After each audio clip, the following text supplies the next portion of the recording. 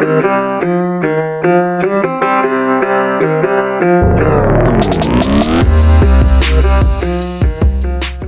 up, everybody? It's Dan, Binder Boneyard. This is a late one. It is Monday morning. I know normally I'm supposed to have these done on Sunday, but it's Monday morning. It's Christmas Eve. It is gray and gross outside. So, yeah, everybody's got the day off. Everybody's off tomorrow as well, so I'm in here by myself, banging shit out. Thank you for listening. Thank you for following along. Thanks for all the likes and shares and everything else. Really appreciate it. You know, the suggestions and whatnot that I hear from you guys are great. Thank you. Really do like them. So it just helps to make a better podcast all around. So just going to keep cranking this shit out. So, yeah. Not much to mention around here right now. I've got some stuff coming up that some irons in the fire I don't want to announce quite yet, but pretty excited about, looking forward to. So yeah, those are some things that are coming up, but big news, big exciting thing. So you guys will just have to wait. But calendar so far, just the birthday cruise, March 16th through the 19th, 2019. Bakersfield, California, Route 66, west to east. See where we get. No itinerary, no plans. Not sure what I'm taking yet. I got a couple of options. I was thinking about taking 71 Travelall, and then that way I had a place to sleep. Josie and I would have a place to sleep if we didn't make it to a hotel or something like that. So that's on the table as well. I was going to do it my 56 pickup, but I ended up trading that off to Phil Harmon for his Scout because I really wanted a wheeler, and it was very well built. So it was a nice trade. So yeah. So if you guys have any suggestions on what kind of rig I should take on the birthday cruise, you should let me know. I think taking the Travelall has merit, just for the utility of it all. It's not going to have quite the style I was hoping for. I really wanted the cruising it in the 56 would have been pretty sweet. But, taking the Travelall means if I buy something or find something or, it has just more potential for, whatever. I could tow something home if I was so inclined. And it's 4-wheel drive. So I can do a little exploring if I wanted out in the desert, because that's kind of fun. So yeah, if anybody has any other suggestions of rigs I should take, let me know. There's a Rubicon run in the early summer I'm trying to put together, but that one's way up in the air, and I don't know yet. With the workload and show schedule and all that, might not happen, but just kind of putting that out there too. But anyway. So today I don't have any tech tips or words of advice, really. I think I'm going to tell a story. And it's a wintertime snow wheeling story. And I'm sure some of you guys can relate if you use your rigs for wheeling, and you guys with your hardcore wheelers. You might understand this, but I used to lead a trail ride back in the day called the Huge Bitch Run. And we called it the Huge Bitch Run because never fails, everything always went wrong.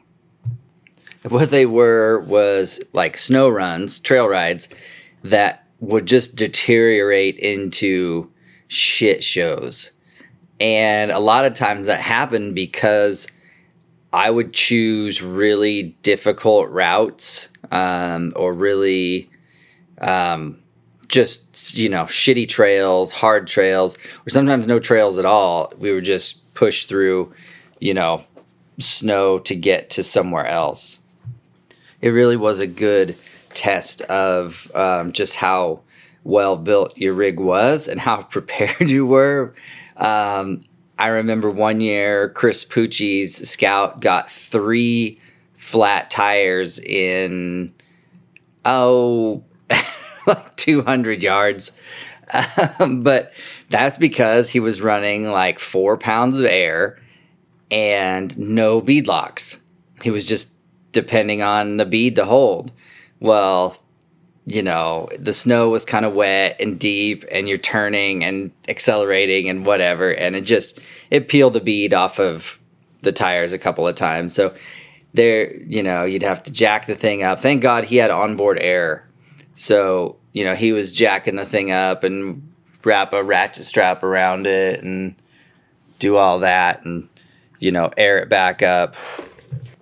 We never did the ether trick, or the starting fluid trick where you fill it full of starting fluid and light it and it explodes and airs itself back up. We weren't ever brave enough to try that, but luckily the onboard air, he'd air back up and then we'd go a little bit farther and it'd go flat again or blow another one out, and it was a whole ordeal. And they always started out, everyone was always late and you never get out of there on time. You get to the staging area late, and then you finally get going. Everybody's shooting the shit and drinking coffee and smoking cigarettes and doing whatever, and finally get going. And I'm leading this thing, and I'm trying to be, a leader and not be fucking bossy and, yelling at everybody. But I just knew how things go when you get a group like that, and sure as shit, start having problems, and before you know it, it's dark, and then it's really dark, and then it's 2:00 in the morning, and you're fucking freezing, and you're still trying to get out because somebody's got broken shit. That happened every year. Every year something like that happened. So we just started naming it that. We just started calling it the Huge Bitch Run, and preparing for it. Like, I was always prepared. Like, I was the guy that always had a little bit too much shit in my rig, extra axle shafts and U-joints and locking hub or drive flange. My Scout had flanges instead of locking hubs, so I had extra flanges and, just all kinds of stuff. Carried 10 gallons of gas. I had all the fluids and everything. Just had a lot of shit. Probably a lot of unnecessary shit. And so, but on these runs, you started taking like more extra food than normal. Like normally you would just, for a trail ride, you'd pack a lunch, and on this run, you'd pack a lunch and then some. You were bringing firewood and fire starting materials and, more recovery gear and extra chains and extra straps and, all the stuff that, you wouldn't maybe normally carry, and so we all started carrying it, and a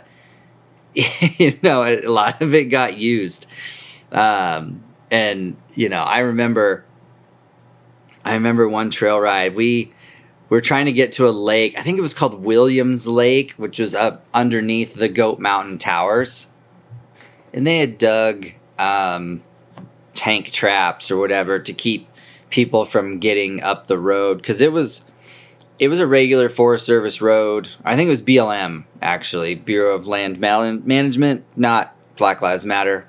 BLM had been ditching roads that were open for as long as I could remember. These were maintained gravel roads that got around out there, and the overuse of the land and everything had gotten so bad. There was a lot of dumping and shooting and garbage and shit. And so rather than enforce anything or have any kind of management rules, they just would dig ditches. And that kept out 90% of the people. But, the people got around them. And trails got made to go around the ditches, and the trails would just get farther and farther into the woods to get around these ditches. Well, anyways, we'd gone around these ditches, allegedly, and we got up the road. Well, the road in Oregon, in the valley, alder trees grow really easily and really quickly and the roads, all these logging roads, would get lined with alder trees, and they're real flexible, real bendy, and when they get loaded down with snow, of course they would just fold into the road. So normally this nice open road is now completely crisscross blocked with these big green alder trees. And I was leading because it was my run, and you couldn't drive down the road because the alder trees were laying in the road. So what you'd have to do is like run over them, and then as you ran over them, they would the snow would fall off and they would kind of stand back up, but they wouldn't stand all the way back up. So you end up driving forward and then backing up and driving forward and backing up, and you do that over and over and over again to knock the snow off of them and then to try to clear a path. And I remember Carl Weiss in the Rock Scout, if anybody's familiar with that old thing, the old silver and red Rock Scout, he was on that, and it had no roof, no windshield, no nothing, and the snow was falling into him. He was like completely covered. The floor of the Scout was deep with snow. He had to like shovel out around where the pedals were so he could use the pedals. And we ended up pushing through all this. And we finally made it all the way to the lake. That took some strategic, like we had to hook the winch cable together. We had to kind of daisy chain a couple of us together to get out, because they kept sliding off, and some of us had 37s and some had 35s, and so it was a little bit of a difference in traction and widths and things like that. So, but we were able to all get up to this little lake, and it was frozen over solid, which was kind of fun. And then built a fire and had some food, because it was getting dark by then already, wintertime and all that. And then, oh man, I think somebody in the group wanted to get a Christmas tree. I'm trying to remember. We did so many of these runs that I forget. They all kind of run together, so to speak. I think somebody in the group wanted a Christmas tree. And they went off and cut one down and came back and had it tied to the roof of their Scout. I think it was Phil Hines. I think Phil needed one for his whatever. And and he only had like 32s. I think that's right. I think Phil's Scout was the smallest of all of them that ever went on that run. And Phil's had a lot of work in it. Like he had a Dana 300, and he had the Warn full float kit on the rear end and the hub conversion on the front end, and the factory Warn winch bumper with the 8274 in it. And he just had a lot of stuff in his. And it was his Scout was really set up. I mean, it had ARBs front and rear, really set up, but it was only on 32s. It was kind of a sleeper, but when you're in the snow, there's no replacement for tire size. You can't. So anyway, so we ended up hanging out for them, and then it was dark, and the snow, it's not too bad snow wheeling in the dark because of reflection of all the snow. You only need a little bit of light, and you can actually see pretty well. But my Scout was outfitted with the lights underneath and all that, so I never broke anything. I never had a flat because I had V-locks and stuff. I'm trying to remember if I ever had. I almost rolled one time. Ended up putting it in a ditch to go around some jackass that was blocking the road, and the ditch was a lot deeper than it looked. So I put my Scout on its side, but I ended up driving out on my side and then coming back out on two wheels and settling down. But other than that, I don't think I ever had any trouble. I never broke anything. And that, I guess the lesson of this story for that is, if you build your rig correctly and you are smart about what you're doing, your wheeler will last a long time. Yeah, I had the 4-cylinder, so it didn't make a ton of power, but it was injected, and it had an electric fan. So, water crossings and stuff weren't a big deal. It had a full float rear end. I had Wagoneer 44s under it, and it had a full float rear end that I custom made using Chevy spindles. So it had Chevy wheels, Chevy brakes all the way around, disc brakes all the way around. And they were 30 spline chromoly shafts that I had Dutchman made specifically for me. They were double-ended, double splined. So then I had drive flanges at the hub rather than a locking hub. Then the front was the same way, Wagoneer 44s, full chromoly, inner and outer with super joints, and drive flanges, no locking hubs up front. Same brakes that the rear had. So my spares, all I needed was one spindle, one caliper, one hub, just one, and it would cover all 4 corners of the truck if I ever needed a part. Same wheel bearings, all that stuff were all the same. I had a wide ratio T18, and then I had the Spicer 18 transfer case, which I thought was going to be the weak point, and I was going to blow that fucker up for sure. And it actually survived the most. I twisted off more drive shafts than anything else. And I wheeled that Scout hard for years. So I used the problems that other people had on previous trail rides and in my experiences of building other wheelers and tried to head them off at the pass, so to speak.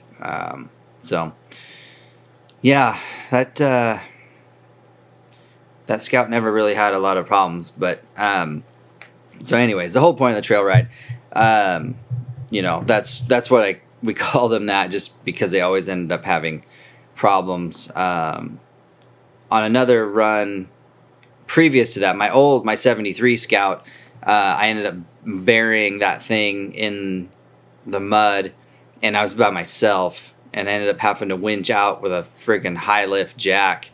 I don't know if anybody's ever had to winch themselves out with a high lift, but it is the most frustrating, irritating, slow, methodical process ever. I got myself out, but it took 4 hours, and I was soaking wet and freezing cold, and yeah, I vowed after that I wouldn't wheel without a winch, which I guess I didn't listen to because my 63 never had a winch on it. I always had my high lift. So, but I tell you, in a lot of these snow runs, man, somebody with a winch, it was a must, because there was always somebody buried or stuck or slid off the trail and then got wedged into some trees or something. It just they never went smooth. And so that's, like I said, that what we call them, the huge bitch run. And, Terry Davidson and his daughter Jennifer were always on those, and their Scout did really well. They had fuel injection on it, and it had some issues early on, I remember. Things like that. But no, the runs were always fun. And at the time, you're just, you start out with a good attitude. Shit gets miserable. You're cold. You're wet. Even though you're prepared, you're wearing fucking snow clothes and all that stuff. You still get cold. You get wet. You get tired. And then, you're trying to help people get unstuck or fix their shit. You're trying to, replace a broken axle shaft in the snow, and the high lift will sink into the ground or whatever. And you're trying to dig a hole, and it just turns out into these big messes, and then you don't get home until 3:00 in the morning. And then a couple of days goes by, and then you start to remember, and you start to laugh, and then every time you see those people, it's a funny story, and it's kind of fun. I miss those days a lot, and every time I see some of these guys, it always comes up. We always talk about it. So it's they are what they are, but I wouldn't give up those days for nothing. I learned so much on those runs. So anyway, hopefully this was mildly entertaining for you. I got shit to do today. I gotta change a master cylinder and stuff on a Scout and bleed some brakes and whatnot. So I'm going to get out of here and get back to work. So you guys enjoy your Christmas Eve, enjoy your Christmas Day with your family and all that. And hopefully, and if not, hopefully you're working and you're getting shit done and being productive. You know, there's no shame in working on a holiday. If I didn't have arrangements already for tomorrow, I would be working tomorrow as well. And that's not uncommon. I've worked a lot of Christmases. So anyway, hopefully you guys can make something of the day. And thank you again for listening and for following along and supporting. And let me know if there's topics you want me to cover, and I will do my best. So till next time, it's Dan, Binder Boneyard.